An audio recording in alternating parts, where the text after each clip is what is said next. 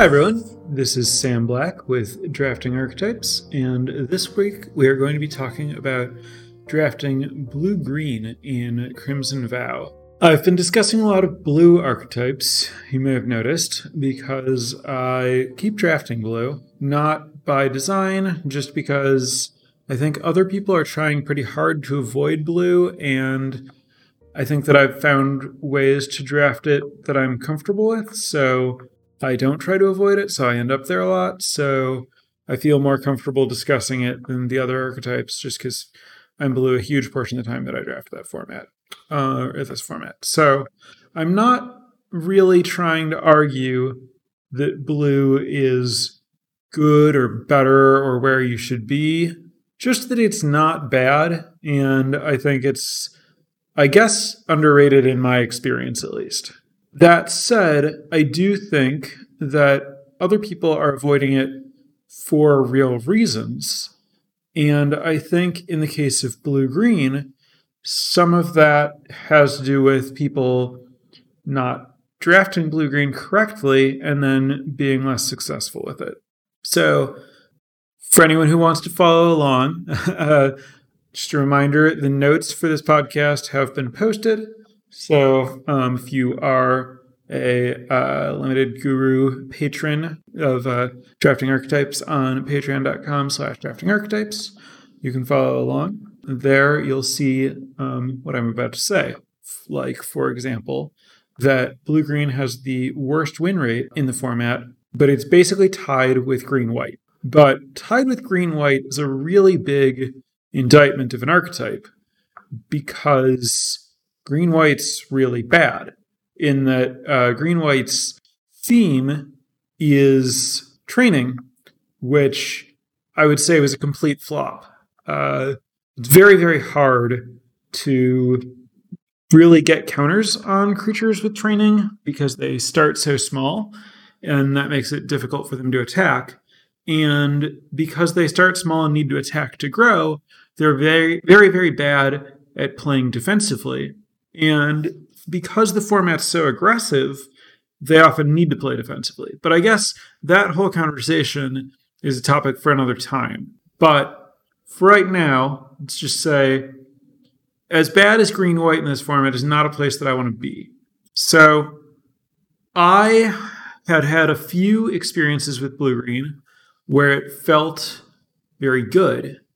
And I felt like the thing that I was doing that might be exceptional is trying to maximize my creature count. So I reached out to people at 17 Lands and asked about the win rate as a function of how many creatures people played in blue-green decks. And there I saw that, as I predicted, the win rates are considerably higher when you play more creatures, specifically like 19 plus, maybe 18. And the win rates are really, really bad when you're as low as 13 or 14 or 15. So that informs my approach to drafting blue-green and also informs a lot of skepticism that I have surrounding the stats in blue-green. Specifically, I think that a lot of people are playing blue-green with fewer creatures. And when you play with fewer creatures, the cards that ask for a high creature density don't work as well. And so the cards that you really have to build around by playing a lot of creatures end up with stats that tell you that they're not great, which would tell you that you shouldn't build around them. While the instance that I think that you should be trying to play less actually end up with good stats because they individually perform well in these low creature decks. But the deck overall performs less well when it has more instants, which tells us that prioritizing these instants is actually a mistake, despite the fact that the instants individually have higher win rates. So this is a spot where I have a specific reason not to trust the stats overall and to do my own thing. And so I've mentioned in the past that the more I think you're drafting an archetype similarly to an aggregate drafter, the more you should listen to the stats. And the more you're doing something exceptional, the less you should listen to the stats. So, for example, if you think back to like the Serpentine Curve decks that I was drafting in Strixhaven, that really, really, really leaned into maximizing Serpentine Curve by both playing a very low creature count and an extremely high learn lesson count, where each of those cards gives you multiple instants and sorceries to make the Serpentine Curves bigger. That meant that Serpentine Curve's win rate overall was not reflective of its win rate for me. Similarly, a card like Moldgraf Millipede or Vilespawn Spider that's particularly good in a very high creature count deck will underperform in exactly the same way. It's not going to be as good in the average deck, which means that its stats are going to be lower, which means that if you're drafting based on the stats, you won't prioritize it, which means that you'll end up with something closer to the aggregate blue-green deck that's too likely to end up with 15 or 16 creatures and then have a lower win rate than the more focused high creature count deck does. And that's not just me saying, hey, I like this archetype. I think it's like better with more creatures. Just subjectively, that's saying the stats actually support the idea that you do win more when you're at the top of the distribution in terms of number of creatures played.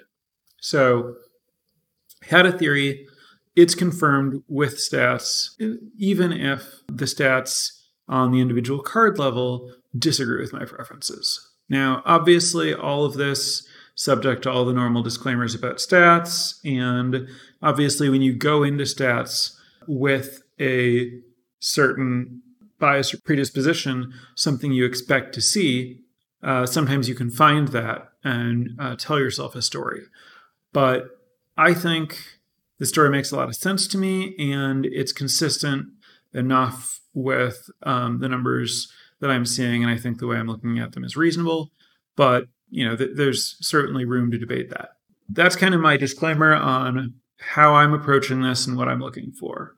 So if you're drafting blue-green and following my advice about how to draft blue-green, you want to shoot for 18 or more creatures. And I'm seeing 18 as like a pretty solid floor. Like I'm much happier to play 19 than 17, happier to play 20 than 17. And what that means on an individual pick level is that I'm really not going to prioritize very many instants and sorceries. So I know that there are some people who, very understandably, would, for example, prioritize Wolfstrike in blue-green because you don't have a lot of removal. It's important to have answers. And Wolfstrike is also, I think, the highest win rate common among blue and green cards in blue-green. However, the difference between Wolfstrike, which has like a 55.9% win rate, and, say, Syncopate, which has a 54.1% win rate, is not that big. And that means that I basically don't, I want 4-ish total instants, basically no sorceries. So 4-ish total instants in my deck. And I don't really care what combination of Syncopate, Massive Might, Wolfstrike, Scattered Thoughts, Thirst for Discovery, those are. If they can be Lunar Rejection, I think Lunar Rejection is appreciably better than all of those other ones, such that I would prioritize Lunar Rejection. But all of that other stuff, I want a few of them. They're each powerful cards, but I have to be really careful about my density of them. And so if I end up playing a Syncopate because I didn't find a Wolfstrike, I don't feel like my deck is that much worse. Whereas if I take Wolfstrike early and then end up taking, some more interaction, other Syncopates and stuff later because I'm seeing them in packs where I'm not seeing creatures, and I end up with too many instants, and then I can only play 16 creatures because I only drafted 16 good creatures, I'm going to feel like my deck is much worse off than it would have been if I didn't have the Wolfstrike and had to play slightly weaker spells. That means that, if you're watching me draft or something, there will be a lot of spots where it's like, well, Wolfstrike looks like the best card here. Why aren't you taking it? And the reason is that it's fighting for space in my deck that I want very few cards in. And I think that I'm going to see other comparable options. And so I would rather take a creature that's appreciably better than other creatures rather than a Wolf Strike that's less appreciably better than other spells, because I think there's going to be a bigger gap in value over replacement, replacing my worst creature with a pretty good creature. So like if, for example, I get a Weaver of Blossoms, and having that Weaver of Blossoms means I don't have to play a Binding Geist, there's a much bigger room for gain. There's a lot more room for gains there than there is in the room for gains in upgrading a Syncopate to a Wolf Strike. Obviously, that's not to say that I'm not going to take Wolf Strike sometimes and that I'm not going to prioritize Wolf Strike over spaces where there isn't a big upgrade. Like, I'm not saying I always take creatures over it. I just take premium creatures over it. It matters. You just need to be really, really careful. And obviously, how far into the draft you are and how many creatures you have and how many other interactive spells, like you're going to want to be pretty flexible in your valuations of these cards as you start to have a pretty good sense of how your deck's shaping up and what you have room for and what you need and everything. Big picture, that's the main thing that I'm thinking about when I'm drafting blue-green, is thinking about managing my creature density and figuring out what those few non-creature slots are going to be. The other big picture thing that's happening when you prioritize a really high creature density over prioritizing removal and interaction and stuff is that you're very, very prone to end up in a board stall because you have a lot of creatures, you don't have a way to break through. If your opponent has something that's hard to attack into, you end up just kind of sitting there. And it's more likely that your opponent's not going to be able to break through because you play your own creatures that are going to be difficult to attack into, like Steelclad Spirits and Toxic Scorpions, that you're playing to buy yourself time for your kind of like scaling cards, like your Moldgraph Millipedes and your Vilespawn Spiders. You need to give them time to grow. And so you need to find these defensive 2-drops that lead to a board stall so that your other cards can scale up. That means that obviously any card that's particularly good in a board stall is going to be good in your deck. So which cards are good in board stalls?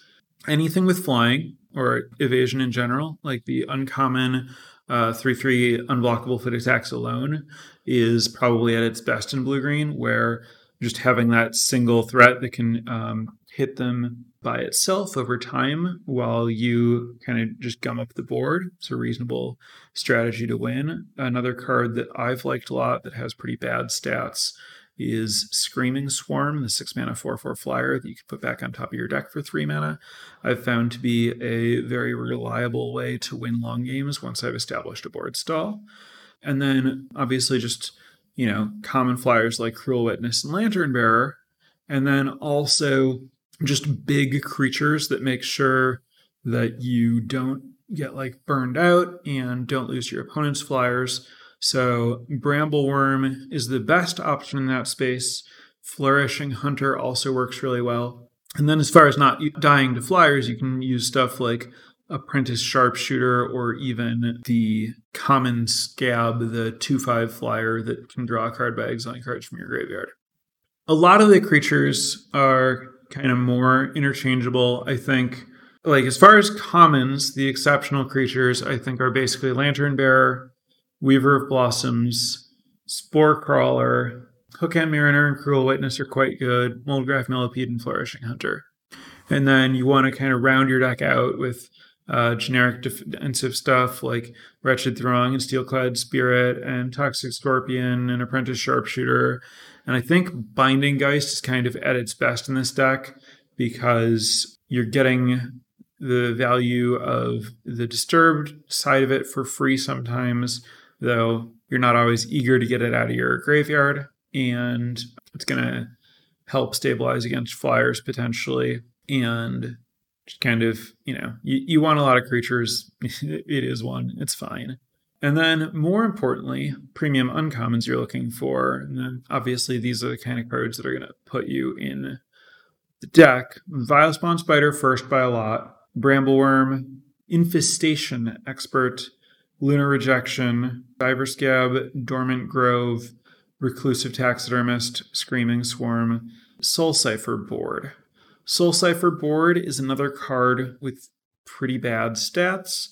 Again, I think you need a super high creature density for it, especially if you ever plan on putting mana into it, because you usually, if you're going to activate its ability and you're trying to flip it, you're going to look at 2 cards, and if you see a creature in a land, you're usually going to want to draw the creature, which means putting the land in the graveyard, which doesn't get you any closer to flipping the Soul Cipher board. You want to maximize the number of times where you're seeing 2 creatures, keeping the good one and getting rid of the bad one, if you're putting mana into it. But realistically, you don't ever want to actually activate your Soul Cipher board. You want Soul Cipher board to be a 2-mana 3/2 flyer that can't block non-flyers, but lets you spend 4 mana to draw 2, discard 1, that has suspend as little as possible, that you're going to flip as soon as you can. And that's much easier to do if you have like Vilespawn Spiders or other cards that are milling you, or if you're just good at getting your opponent to trade their creatures with your creatures. Because, going to the graveyard from anywhere counts. So you can do that with Scattered Thoughts, you can do that with the combat step, you can do that with Vilespawn Spider, or you can do it with activation. But again, activation is really a last resort there. As long as you are only playing Soul Cipher board when you're very good at getting creatures into the graveyard without spending mana, I think it's a pretty strong card, especially if you're looking for mana sinks, because there really aren't that many in the format, and 4 mana, draw 2 cards, discard 1 card is a very good mana sink. I read through the uncommons pretty quickly. I don't necessarily expect that everyone's familiar with the names at this point, but mostly, so touching on it again, Vilespawn Spider is the 2 mana, 2/3 reach that mills you and makes a lot of spiders, and that is just great at making sure that the game goes long. And then I've generally pretty easily been able to make 6 to 10 1/1s off of it, and it's very easy to go wide. And it's very easy for 6 to 10 1/1s to just kill somebody. Like, regardless of what they have, you attack in with those and whatever else you have. They block some of them, but they take a bunch of damage. It's a pretty reliable finisher. Brambleworm is obviously the reach on Brambleworm. 7 mana, 7/6, enter the battlefield, gain 5 life, reach, trample, and then you can spend 3 mana and exile from your graveyard to gain 5 life. Very, very good at keeping you alive, and reasonably good at attacking and killing your opponent because of trample. Infestation Expert is a card that was very difficult for me to evaluate at first, but has played pretty well and has very good stats. This is, I guess you could say, this format's closest relative of Diregraph Horde, being a 5 mana 3/4 that gives you some bodies periodically. But just like with Vilespawn Spider, those bodies have been pretty impressive. Lunar Rejection is the 4 mana bounce spell that draws a card and only costs 2 mana to bounce a werewolf. Diver Scab is the 3/5 exploit that puts a creature on top or bottom of its owner's deck.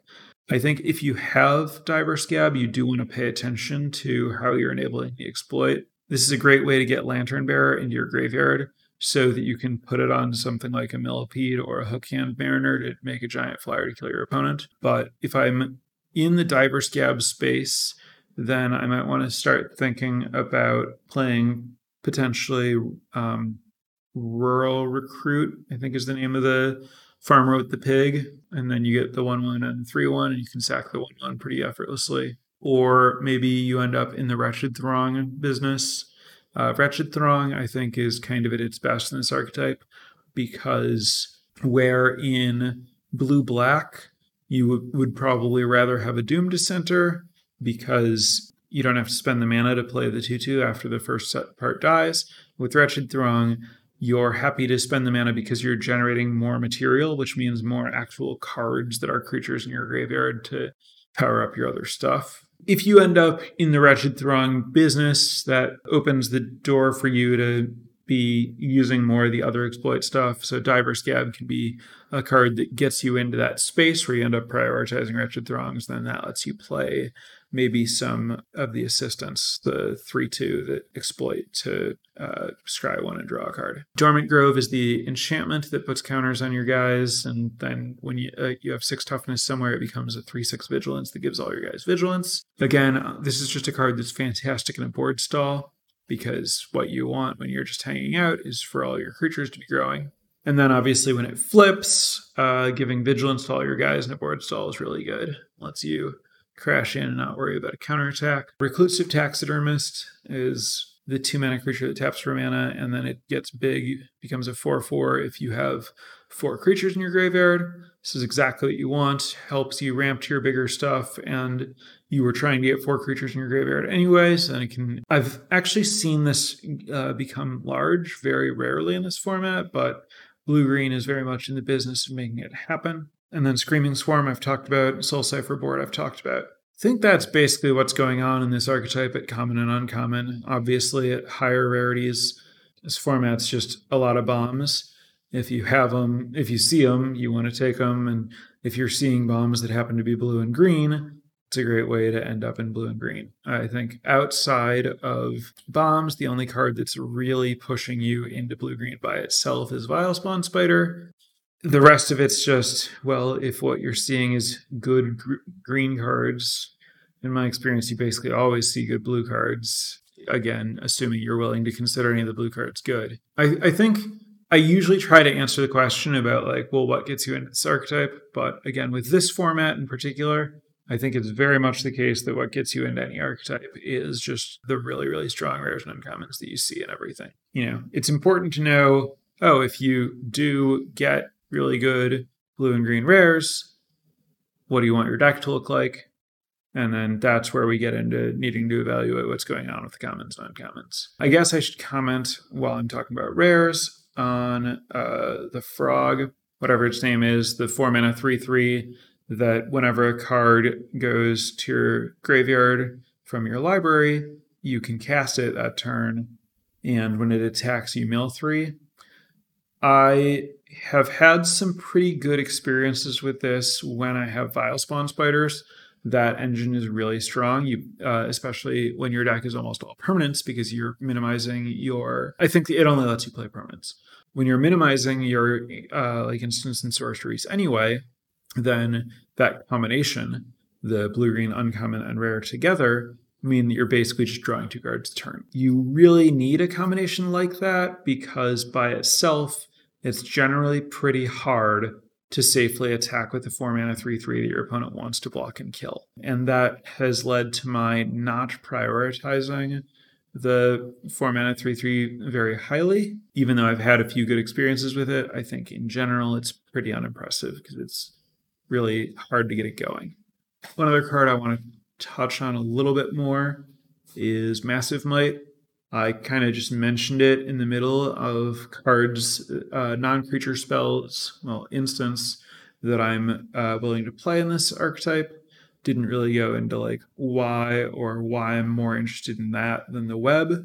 I think just in general, when you're maximizing creatures and minimizing your spells, and that can get a little bit clunky, I think it's pretty important to have the 1-mana tempo swing, but also I think that the ability to just kill somebody with specifically Massive Might on Moldgraph Millipede, but also potentially just on a Flourishing Hunter, is a very relevant little perk for the deck. You can even do the 3-card combo of Toxic Scorpion, your Millipede, attack, and then Massive Might to trample over, only need to do 1 damage to any creature they block with, so that your opponent can't really do anything about this if they don't have a removal spell, and they just die to the Trampling Millipede. And I think that that's another way to try to break through this board stall eventually. So Massive Might's ability to play as a tempo card to catch you up early by letting you double spell where you otherwise wouldn't be able to, combined with its role as kind of deceptively powerful finisher for a single mana is why it earns consideration as a card to play in your very limited number of slots, for instance. Though, obviously, again, remember, a lot of your blue-green decks aren't going to want to play it, or you're not going to want to prioritize it because you want to keep your total instant count pretty low. That's my thesis explanation lecture on blue-green. So we're going to turn it over to Twitch chat for questions. So anyone who has any outstanding questions, drop those in chat now, regardless of whether you've already mentioned them, so I know that they're still pressing and I haven't covered them already. Also, while I'm waiting for people to do that, I want to thank my several new patrons this week over at patreon.com/draftingarchetypes. Thank you very much to Michael, Lionel, Gabe, Kenny, and Rekash. Really appreciate it. Also, unrelated, I want to thank everyone who stopped me to say they appreciated the podcast in Vegas this weekend. Took some days off of streaming to go to the event and got to see a lot of people, have some good conversations, got some good feedback and everything about the podcast. And so thanks for reaching out and, touching base there. I appreciate it. First question, how's Witness the Future in blue-green? Witness the Future is 3 mana, shuffle 4 cards from graveyard into its owner's library, then look at 4 cards, put 1 in your hand. The more removal and card draw and general interaction you have, the better this kind of effect is, because you are more likely to get really good cards that you want to draw again into your graveyard quickly, where they're useful to witness back. So like the Clear the Mind decks, Clear the Mind is a very similar card to Witness the Future, but I think Witness the Future is better. But like the old Clear the Mind decks, for people who were familiar with those, generally played a lot of card draw and removal. So this deck doesn't fall into the normal script for what you want in a Witness the Future deck. However, the reason that that's what you want in a Witness the Future deck normally is because you want to get your deck to the point where Witness the Future is going to appreciably increase the average power level of your draws quickly. And normally, the thing that has to happen for that to occur is you have to make your deck small, like your library small, and your graveyard not exactly large, but full of good cards. And so milling yourself is actually a reasonable approximation of that thing to some extent. It's still not necessarily the case that the cards that you mill are going to be particularly useful to loop, though, especially once we start talking about when you're trying to generate a true loop rather than just cast Witness the Future a single time. Now you might say, wait, how are we generating a true loop with Witness the Future? We would need to cast it again.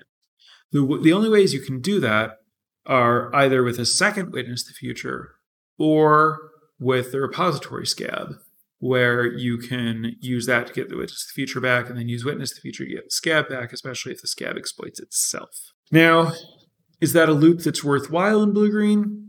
I would love to tell you yes. I find it truly delightful to win that way. The answer is that it depends, that is a way to win, or sometimes more importantly, avoid losing a game. If you're afraid of decking yourself, that would be a good card for you. Most blue-green decks are not going to be afraid of decking themselves. However, if you had, for example, 3 Vilespawn Spiders, I would start to get pretty interested, because I'm pretty likely to mill through my deck pretty quickly, and I might find myself in a spot where I want to use a Vilespawn Spider, and that might prolong rather than ending the game, and I could witness it back and do it again and have this really fun Make a Million Spiders loop. But again, I think most of the time that you're in a Make a Million Spiders loop, you're probably doing something where you're just winning more, because you could just attack your opponent and kill them with those spiders. Ultimately, I think Witness the Future ends up being a pretty bad version of Screaming Swarm most of the time in blue-green, but the just raw impulse side, the look at 4 cards, put one of them in your hand, does improve the more really top tier bombs you have to dig for. So you can get to the point where you might want it if you're worried about decking yourself, if you have really good bombs. For the most part, it's better in decks that have more removal and generally a different composition than you're looking to have in blue-green most of the time. So very, very, very long story short, not great.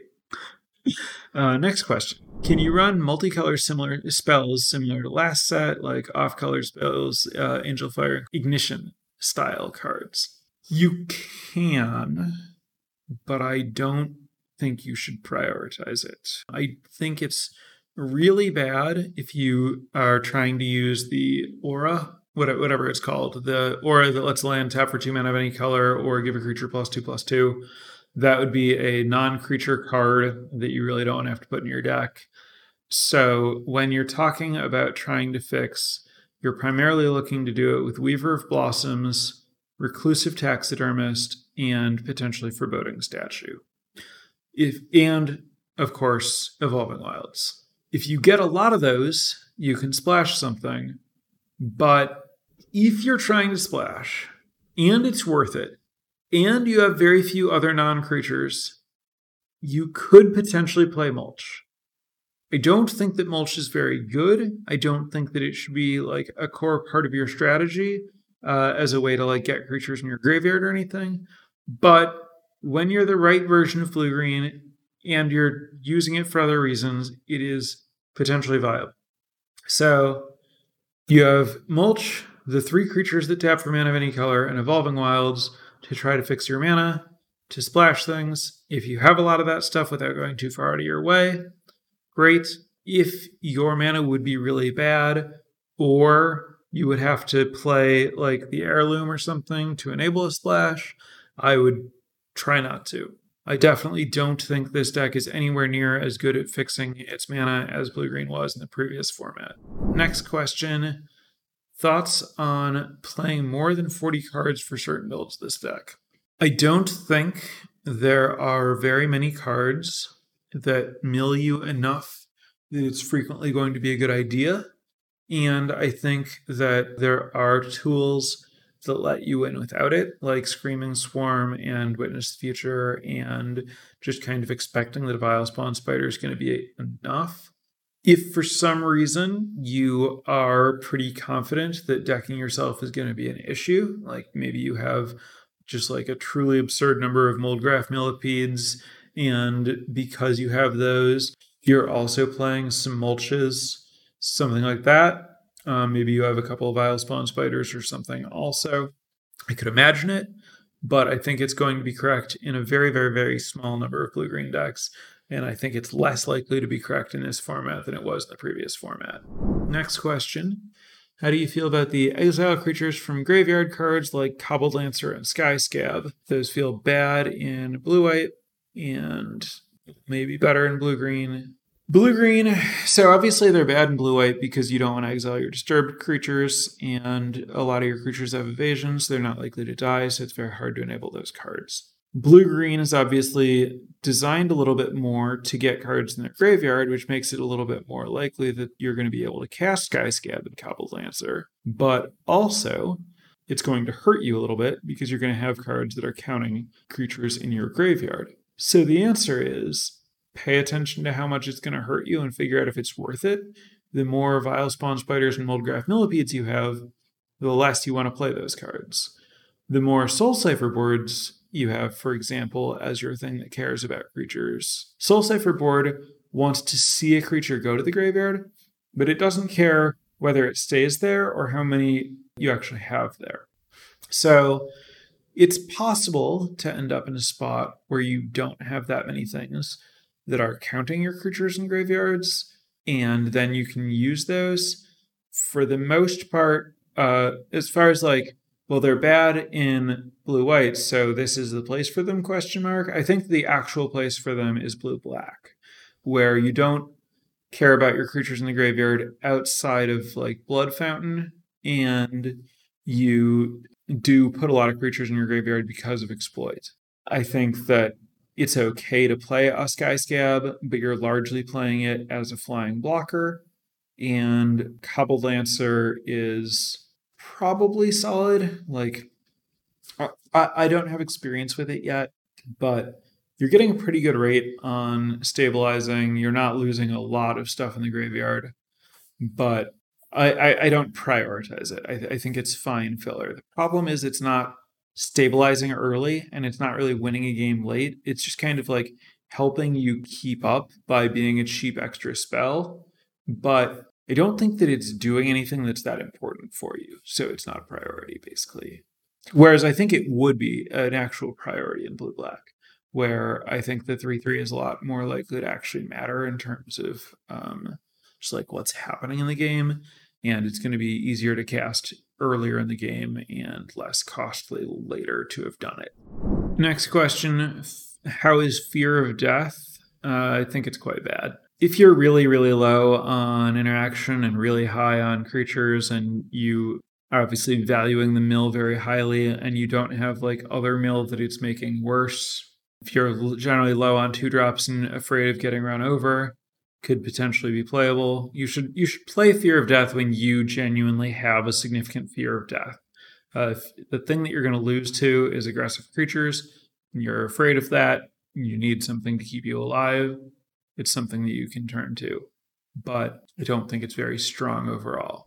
Next question is about if you're trying to splash, should you prioritize things that make blood because you're playing additional mana sources to fix your mana, and the blood will let you get rid of extra mana sources or get rid of cards that you can't cast. Obviously, green offers no way to make blood, and blue, I believe, only offers the counterspell. So the question is, if you're splashing a little bit, should you try to also splash sources of blood, or maybe should you be more interested in splashing sources of blood? Now, obviously, if your goal for the blood is to discard cards that you can't cast, there's a bit of a catch-22 there, where if you can't cast them, you don't have the blood, so you can't discard them. As far as, well, you're playing extra mana sources, so it'd be nice to get rid of those, I think there's like something to that, which would mean that I think like the blood cards are, the expensive blood cards in particular, are reasonable to prioritize slightly more highly because you think the blood is going to be closer to a clue because you're a little bit more likely to flood out. I don't think that that's an unreasonable way to think about things, but I also don't think that that should move the needle tremendously on anything structurally about what you're doing in terms of like how much you're prioritizing any like prioritizing your fixing or looking to splash or anything like that. I think it's just like, yes, Grisly Ritual is a little bit better to splash in a deck that's playing a lot of non-land mana sources because you might be able to cast Grisly Ritual with only 4 or 5 lands in play using some of these non-land mana sources, and then you'll be able to discard your 5th or 6th or 7th or all of those lands, and it won't hurt you as much because you've had the extra mana sources. And you're more likely to, I mean, you're, as likely as anyone else to have drawn your 6th land, but maybe less likely to need it. Something to that, but not, I don't weigh it very highly. The next question. Sometimes blue-black decks can generate repeated life gain, and it's possible, hypothetically, that they could gain enough life to live until the blue-green deck runs out of cards. Question is that something that we should be worried about if we're playing blue-green? The answer is the payoffs that you're building to hit very hard. Like Moldgraph Millipede takes away a lot of Traveling Minister activations in a single attack. I think this is a spot where my prioritization of Screaming Swarm and Vilespawn Spider, those 2 cards in particular, really shines. I've definitely played games where my opponent's life total has been completely meaningless because I'm using Screaming Swarm not just to avoid decking myself by recurring it or something, but actually to deck my opponent by just having a large board and attacking with a bunch of stuff and targeting them with the Screaming Swarm once or twice. And if you're just milling a few cards at a time and then you attack and mill 10 of their cards, you're usually not the person who gets decked first in those spots. So the main thing that I've been doing to avoid getting decked by people who are gaining life is, well, I deck them first with Screaming Swarm. If you don't have that, yes, you certainly need to pay attention to your closing speed or finishing power. Pay attention to, how many of these hard-hitting creatures you play and how good you are at getting them through, whether you have like Lantern Bearers or Massive Mites or something that's going to stop your opponent from just like chumping with them a bit until you die if you've waited too long to get them big. So I guess that's if you're not careful in your drafting deck composition and play, it's something that you could lose to. But structurally, decking myself is not going to be my biggest fear against white-black. My biggest fear is going to be just like losing to their flyers or losing to their card advantage if I can't get, because I don't have a lot of removal, if they just stick the black-white uncommon that lets them draw extra cards at the end of the turn when they gain life, and a Traveling Minister, they could potentially grind me out pretty easily. So that would be my bigger fear if I'm playing against white-black. Very reasonable question. Can you talk about Crawling Infestation? It's one of the only other recurring self-mill engines, but I don't seem to consider it an important uncommon here.